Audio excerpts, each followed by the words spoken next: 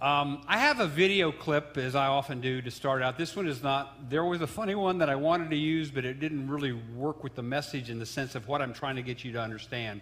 There's a term that has hit social media, it has hit the workplace, and this little news clip will introduce you to it. So let's let that roll.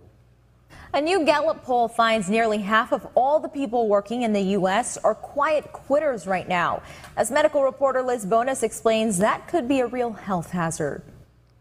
Hey there, hello to you. Quiet quitting is the term used for just meeting the minimum standard at work to get by. A popular thing these days in this pandemic time.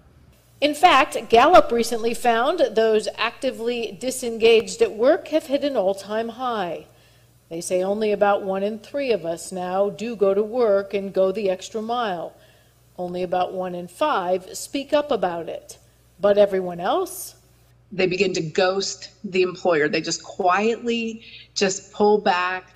Beth Gifford, an adjunct business instructor at Cedarville University, says it's been a thing for quite a while, but the COVID-19 pandemic made it worse. I do believe that coming out of COVID, everyone has sort of reevaluated their lives. Well, work-related personal time boundaries are critical to your health. I think the onus is really on employers to work on making the environment sustainable and acceptable to all that's within the walls. Psychiatrist Dr. Tracy Cummings says quiet quitting can be an unhealthy coping mechanism. Are some of these, however, early warning signs that you may actually be depressed? So it could be. So if someone is pulling back and isolating themselves, that may be a sign of a bigger concern. In all likelihood, she says you likely are feeling underappreciated or unchallenged. To reverse the cycle, your boss may need to make sure people are working to their training ability, so they're not spending time doing things that isn't really maximizing what they're really good at. And Dr. Cummings says you need to talk to a safe work person and see if you can become a quiet, engaged, happy employee. She reminds us if your safe person to talk to is not inside your own work environment, don't be afraid to reach out outside it. I'm medical reporter Liz Bonas. Now back to you. Quiet quitting. How many of you were already familiar with that term? Interesting. Are you all young that raised your hand? Yes. Well, it is a popular term in the workplace and I'm probably speaking with, as we always do, with our own experiences, our own biases, our own baggage. But it's just as common in the church. While quiet quitting in the workplace is defined as just doing your job, punching the clock, setting up proper boundaries. I mean, most of us of my generation were raised by another generation that you always went the extra mile. You always gave more than what you were required. In fact, I think that's a little biblical, and Jesus talks about what you should do with someone when they ask you to walk a mile with them. I think you're supposed to go maybe even double what they ask you to do. So setting up boundaries, I understand that. I was one of my first supervisors right here at Lackland in about 1988. Had just come from a year in Korea where she was separated from her husband for that year as it was a remote assignment. And she was very concerned about the clock. She said, I am no longer going to stay past whatever the quit time was, 4:30. And literally, as soon as the clock in the front office hit that time frame, boom, she was out the door. And then she would come with, and you better be quick behind me. She was trying to protect me from what she had felt, that the job had taken more than what she could offer. But quiet quitting in the church is, well, it's really not quiet. In fact, Pew Research that I just stumbled on this week, I think the article was 4 days old, said that by the year 2070, now I know some of you are sitting here, I'll never see 2070. Have I told you this one before? You know, I chase squirrels all the time. I'm in high school at my girlfriend's house, and Brenda, forgive me for telling this. She knows, she's heard the story. A kid soaped the window after getting candy. Yeah, which I thought was kind of backwards. And he put, "Long live the class of 92. Well, this was in 1975. I thought, 14 years from now, this kid's whatever. He was already planning ahead, and I thought that year would never come, 1992. So I'll tell you, 2070 is coming unless the Lord comes before that. So those of you who will be around in 2070, Pew Research says that not only will this no longer be a Christian nation, if we stay on the same downward decline, less than 40% will claim to be Christian. In fact, they went on to parse it down and said this rate, it'll be right 35%. So about 1 in 3 people would claim to know Jesus. Churches across the nation have membership rolls full of quiet quitters. Those who claim that they are members but no longer attend, no longer serve, no longer share in the ministry of that congregation. Jesus encounters quitters here in John 6, the end of that chapter. And I will say, other than when playing sports, 30 years in the military, you didn't see people quit very often unless they went to the brig first. But, you finished out your enlistment or your time. But playing sports, I saw young men walk off the field. I quit. The coach had said one too many things. They didn't get to play enough. They quit. They walked away. The only other job I ever had was my UPS job while I was in seminary. Many times people would quit. Did any of you have ever worked for UPS? Hard job, lots of sweat, especially the guys who are loading the little brown trucks. And I remember one Christmas, and the packages, I'm at the end. I'd work my way from being in the truck to on the conveyor belt to where you get the boxes and put them in the little brown truck. And all of a sudden the boxes stopped. The supervisor, cussing, snorting, snarling, runs to the semi-trailer to see where the boxes, why they've stopped coming out onto the conveyor belt. And the man who's in there was probably 20 to 30 years my senior. He's probably in his 40s. This is a part-time Christmas job. And the supervisor says, "What are you doing?" He says, "I'm taking a break." Supervisor said, "We don't take breaks on this shift. We work straight through for 4 or 5 hours. Start sliding." So he started sliding the boxes again. A few minutes later, the boxes stopped. Here goes the supervisor, red-faced. I remember him, Johnny. I think it's Johnny Garcia. Johnny comes running up there, snorting past me. "Why are they stopped?" And this guy is gone. He steps out beside the semi, and he is walking to his car. He's had all that job he wanted. So publicly walking away is perhaps unique. Maybe you've been in a job setting where you publicly saw someone walk away. But here, people publicly turn away from Jesus and walk in the other direction. Recalling the words that he had shared last week, which some of the disciples said, "This is a hard teaching, that you must actually dine on my body, you must drink my blood." And he says, this is spiritual talk, because in these words you have life. And that's where we will pick up in John 6, let me read 63, because that's the conclusion of what we said last week. "The Spirit gives life. The flesh counts for nothing. The words I have spoken to you are spirit, and they are life." Now here's where we're going to focus today. "Yet there are some of you who do not believe." For Jesus had known from the beginning which of them did not believe and who would betray him. He went on to say, "This is why I told you that no one can come to me unless the Father has enabled him." From this time, many of his disciples turned back and no longer followed him. "You do not want to leave too, do you?" Jesus asked the 12. Simon Peter, who's always there, he's always the mouthpiece. He answered, "Lord, to whom shall we go? You have the words of eternal life. We believe and know that you are the Holy One of God." Then Jesus replied, "Have I not chosen you, the 12? Yet one of you is a devil." Most Greek commentators will say it should be translated, "One of you is the devil." He meant Judas, the son of Simon Iscariot, who, though one of the 12, was later to betray him. Would you pray with me, please? Our Father, as we look at a text that, even the words that I began with this baptism, sometimes we doubt, sometimes we turn away, sometimes we stumble.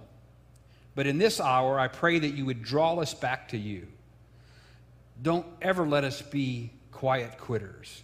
Let us always be working for you, always involved in the ministry that you have called us to enter, to serving you, your Son, proclaiming the good news of Jesus, living out the Great Commission. Hear this prayer, Lord. Speak to the hearts of this congregation, for I pray it in Jesus' name. Amen. Well, Pierce will laugh, but even with my limited social media knowledge, I know what ghosting means. You know what ghosting means? Raise your hand if you do not know what ghosting means. Okay. And there's some young hands that are being raised. Very good. Ghosting is basically dumping someone without explanation. How I understand it is sometimes I will list a car on Facebook Marketplace. I'm a car nut. And they will inquire, is it available? I hate that. That's an easy button to push. Is it available? And like the fish looking at the bait, yes, it's available. And then I'm ghosted. Nothing. Nothing ever comes back. Or perhaps they'll ask for a description, that more so than what was in the article. And you give them the description, and nothing comes back. Ghosted. Dropped like a hot potato. Some of you who are in the dating world, it's been a long time. But if you had the social media thing or whatever, you might have set up a meeting to go somewhere or have a date or whatever you do. I don't know what you do. Maybe you go to a restaurant, maybe go to a movie. And after that, you reach out to that person that you've had the date with, and they don't answer your phone call. They won't respond to your text. They basically ghost you. So I think that communicates in the church, because the first point I have today is holy ghosting. That's when Christians vanish from the church.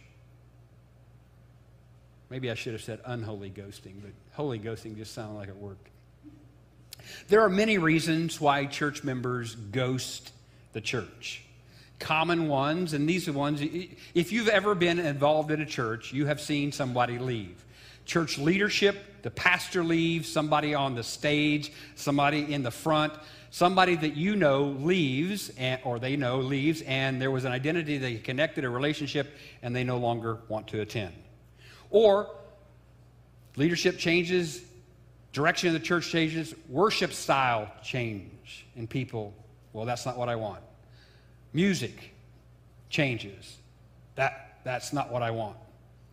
Loss of confidence. The pastor or somebody on the staff had an inappropriate situation, and people leave.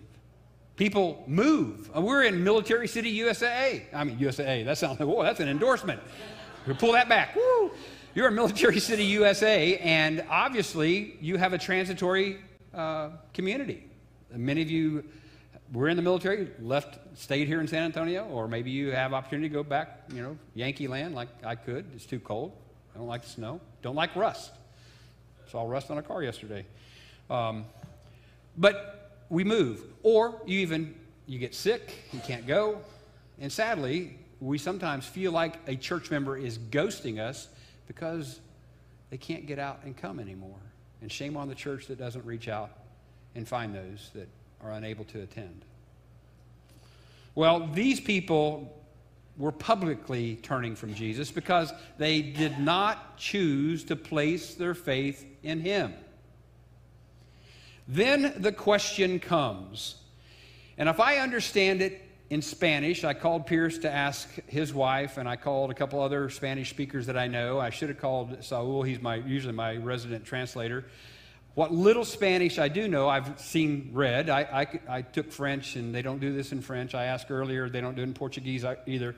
But here is the question in Spanish. Take a look. Spanish questions, when they're written down, begin with that upside-down question mark and end with that question mark. And I should have called my daughter-in-law. And why is that? I mean, would you know, Patsy? Why did they do that? I don't mean to put you on the spot. The consensus I've got from everybody is it is to signal the reader that there's a question coming. Because sometimes if you're even reading in English, you read the question and you have to back up. Was that a question? Or is that a rhetorical or whatever? But to me, if there was ever the opportunity, and that's basically verse 67, I think, right? Yeah. That's 60, those Spanish speakers that understand that. Are you going to leave too? Are you going to go too? He says to the 12, verse 67. You do not want to leave too, do you? Jesus asked the 12. So the question is asked more for their sake than for his. We already know that he knew who would leave. He knew their hearts. They needed to voice their commitment to him more than he needed to hear their voices. We talked this week. People at funerals want to say something. They don't know what to say, but when you have a congregational hymn, whether it's Amazing Grace, In the Garden, I'd love to tell the story, something you're able to express, it builds that connection with the faith. And Jesus asked a question that he really knew the answer to. And perhaps we need to ask that question of ourselves. Will you leave too? I read about a pastor this week in Virginia. She was challenged by her bishop, as all the other ministers in her district, to call every church member that had not attended in the past year or longer. And as she was writing this article, she said, I had just lost my father, had just first come back to work, and I go to this conference, and this is what I hear. And she said, I'm still fielding conversation, taking conversations and phone calls from loved ones, from family members, those expressing, condolence in the congregation. She said, I'm already taking care of the active church members. I don't know that I wanted to spend my time reaching out to someone I hadn't spoken to in years, or perhaps never attended since I had been a part of that church. In fact, she wrote, and this is why I liked it, because I love people who write with word pictures. She said, in my mind, when I'm calling, I thought of Adele singing, hello, it's me. It's been a long time, however that song goes, after all these years. Would you like to meet? Yeah. Well, let me challenge you to feel like Adele this week. Call somebody that you haven't seen in worship, whether they're card-carrying members or somebody that stopped by to visit, somebody that you haven't seen in the past year or longer, or maybe you haven't seen in the past month, because it's good to know that to feel like you've been missed, that somebody actually took notice that you weren't there to worship elbow to elbow with another. Call them and say, hey, I care for you, I love you, and we need you to be active in your faith. Pastors and parishioners can feel ghosted. You've taught them in Sunday school, you teach them in vacation Bible school, you sit by them perhaps at a fellowship meal, and one day, poof, they're gone. Reach out this week and remind them of the words of Peter. Look at verse 68. Simon Peter answered, Lord, to whom shall we go? You have the words of eternal life. Whom shall we go? As only Peter can do, he speaks up for the 12. And if you can think of the context, he's gone from feeding the 5,000. They tried to find him. He went a different way, but still they followed. So at a minimum, there were hundreds of people there. In the Baptist biblical count, there were thousands. We know that he fed 5,000. We know they didn't count the children and the spouses. There were probably 10,000 he fed. Those people looked for Jesus for more bread, and now he's given them some hard teaching, and they turn and go away. Could you imagine seeing the entire congregation walk out some Sunday and only 10 or 12 stick back? And Peter, as only Peter can say it, we believe and we know that you are the one. And that's in verse 69. And through you, Jesus, heaven one day will be where we abide. That payday someday, if you will. And that's our final point, payday someday. Yesterday at Cars and Coffee, I did not chastise you, I didn't encourage you last week. I don't think, maybe Pierce, you did in the announcements. that is the best opportunity for outreach this church has. Well, at least the one that we get the most. Probably don't go to church anywhere people. Some are very active. In fact, we've had a couple that, we actually have a couple now that go to another church and they are bringing donuts to Cars and Coffee. Is that cool or what? And they don't want to be a part of here because their teenage grandchildren are going to the church that they're attending. And I'm like, and if a teenager wants to go to church, you take that teenager to church, let me tell you. You're in the car honking, let's go. But they have been coming, and so we miss great opportunities. And I know some of you were there, and I appreciate you being there. Just walking around, talking to people, touch on faith. Ask them where they go to church. Is there something we can pray for? What a wonderful chance we have to reach our community. But this one man, I'd seen him before. In fact, he said, "We've met before." I said, "I know, but you typically drive a Triumph. I don't know your name, but I know what you drive. And typically, if you've met me in the congregation, I may know your car quicker than I can remember your name. I'm sorry. That's, I had my name written on my shirt for 30 years, and that's so I could remember who I was. But this guy said, Larry, said, "Hey, you know what?" He said, "Real soon, I'm going to get my first Social Security check." And those of you who get Social Security, does it pay on the first or the last of the month? It depends. On your birthday? The week of your birthday. Oh, mine's the 5th. So maybe it'll come early in the month, right? Okay. But does it depend on you to apply? Anyway, some of you know what I'm trying to get at. Some of you, how many of you are paid on the 1st and the 15th? That's the way the military did it, the 1st and the 15th. All right? How many of you are paid once a month? Yeah, man, you got to learn how to budget when you get paid once a month. And that's the way it was years ago in the military. I had a boss that had come in like late 60s, and he was a Catholic priest. He said, "I got paid once a month in the church." He said, "So when the Air Force said, you want to get paid once a month or twice a month?" He said, "Once a month. That's what I'm accustomed to." So retirement was no big deal for him. Have you ever been paid for the day's wage? Have you ever done that? Like maybe you're a daily worker somewhere, laborer, and get paid at the end of the day? Yeah, oh yeah. You cash out at the end of the night, yeah. I worked on a farm a few times for different men. You get paid at the end of the day. I've moved some stuff, do some construction stuff, being the grunt work, and you get paid at the end of the day. And that's pretty cool too, Then you can blow it all, but if you don't work tomorrow, it's kind of sad. For the Christian, at the moment of conversion, you have payday. At the moment of conversion, you have been redeemed, restored, you have been converted. You can use a lot of these church words. You have been saved from the peril of separation from God for eternity. You've been saved for your sins. No longer to die. Yes, maybe die in this fleshly life, but to live forever with Him in glory.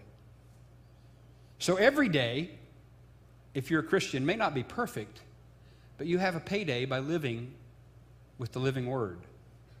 Go back to John 1. In the beginning was the Word, and the Word was with God, and the Word was God. We have confidence to look to the day as Christ returns and meet Him, whether it's face-to-face on His second coming, or we pass from this life to eternity and enter into His presence. Payday someday. Payday someday. And I stole that title. Those of you who have gray hair like me, you've heard of R.G. Lee. Anybody heard of R.G. Lee? You're a preacher. Come on. Yeah. Preachers have heard of preachers. And he's from Carolina. You know that? Yeah, you probably knew that. You've probably been to his house. You know where he went to school? Durham? Is there like in South Carolina? I thought it was South.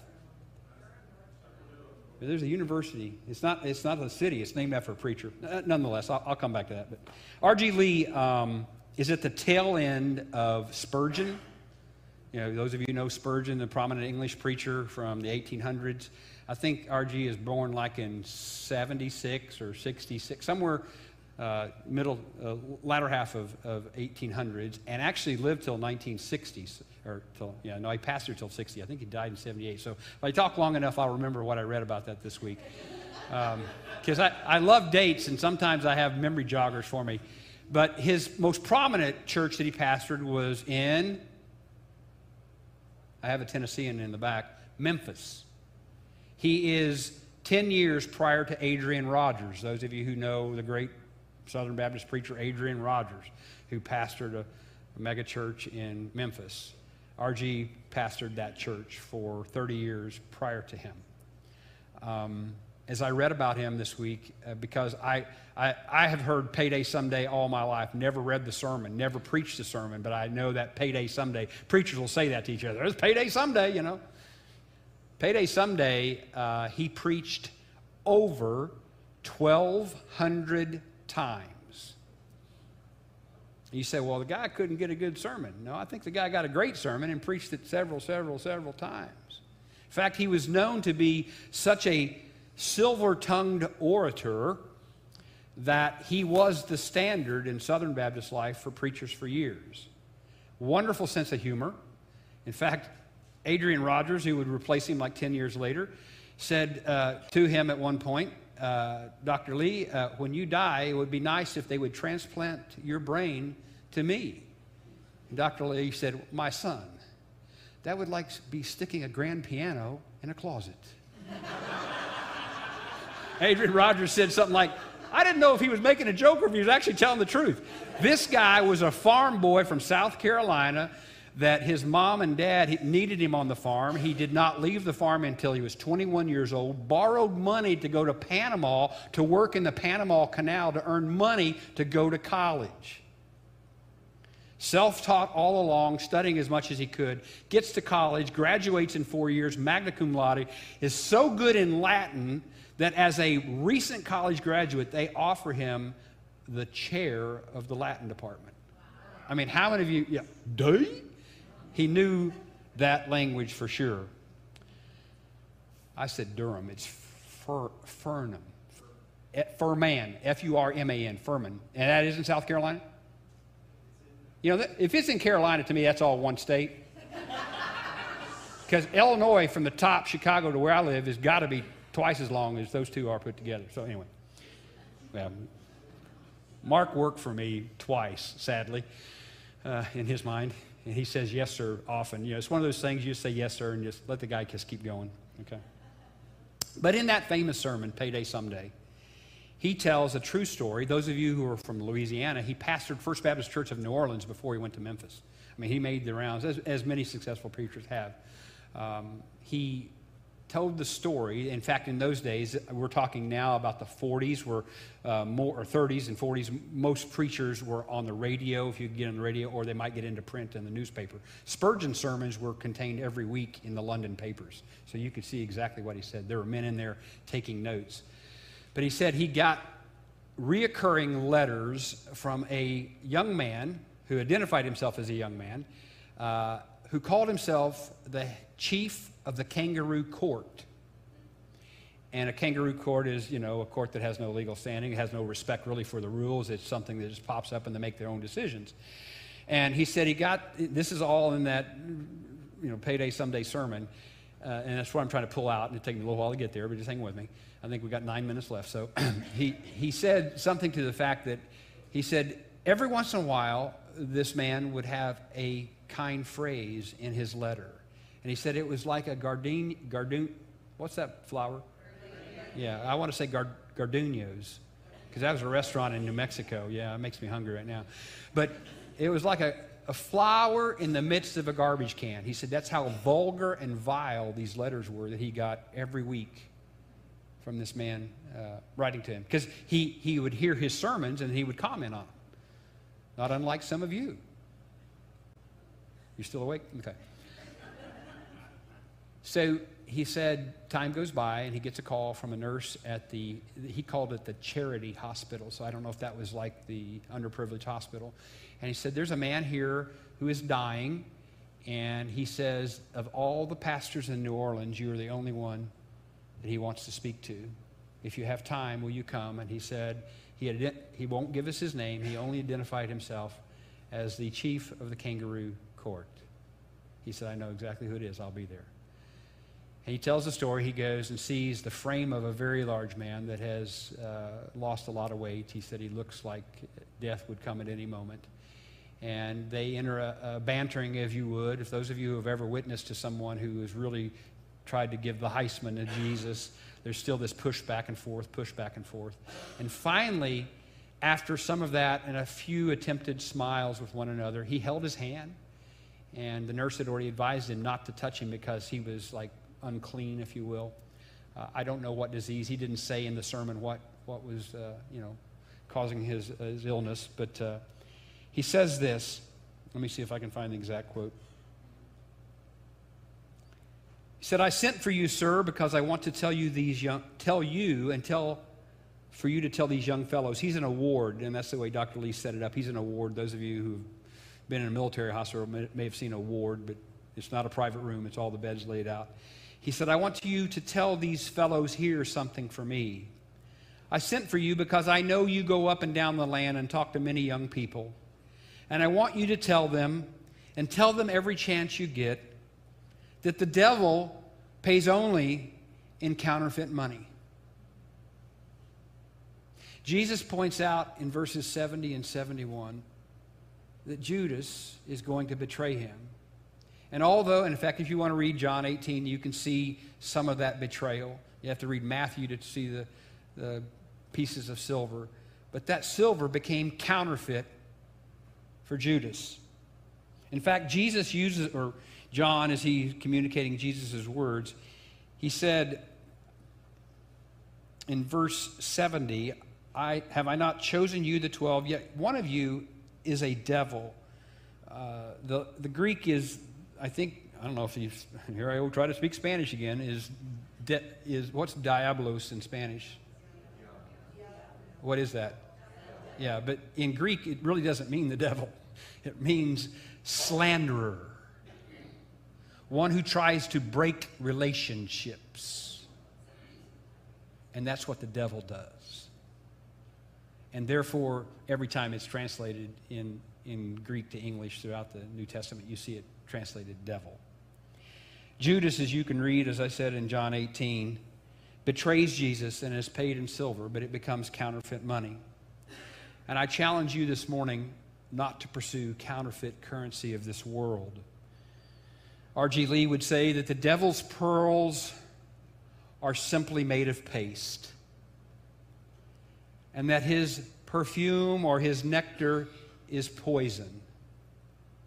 And he would even go on in that sermon to say, and if you eat his corn, I guarantee you will be choking on the cob. We must stop ghosting the Savior.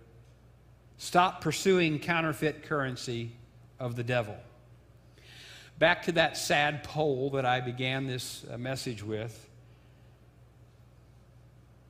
Depressing as it is, it concluded with this last sentence, and I will read it verbatim. Revival could happen. There's just nothing in the current data that indicates it will. Let me forget the latter part of that sentence and say, revival could happen. Say it with me. Revival could happen. I will say revival must happen, and let it begin here. Stand with me, please, we pray. Our Father, as we come now to a time of invitation in this service, if there's someone here who has never made that same type of profession that Garrison did for us in Vacation Bible School, where he said, I want Jesus in my life. If there's an adult, a child, senior citizen, it doesn't matter the age, as long as someone understands that Jesus is the only means for salvation. Don't let us be counted with those who are silently quitting in the church. If there's something that we've been carrying as a burden and we need to let it go, I know that I have prayer warriors that will be here at the front of this church and receive and pray with them as well. Lord, whatever decision your Holy Spirit puts on the hearts of these who attend and hear today, I ask you to let them feel the freedom to step forward. We'll pray with them, love on them, and share with them the sweetness and goodness of Jesus, our Savior. For we pray it all in His name.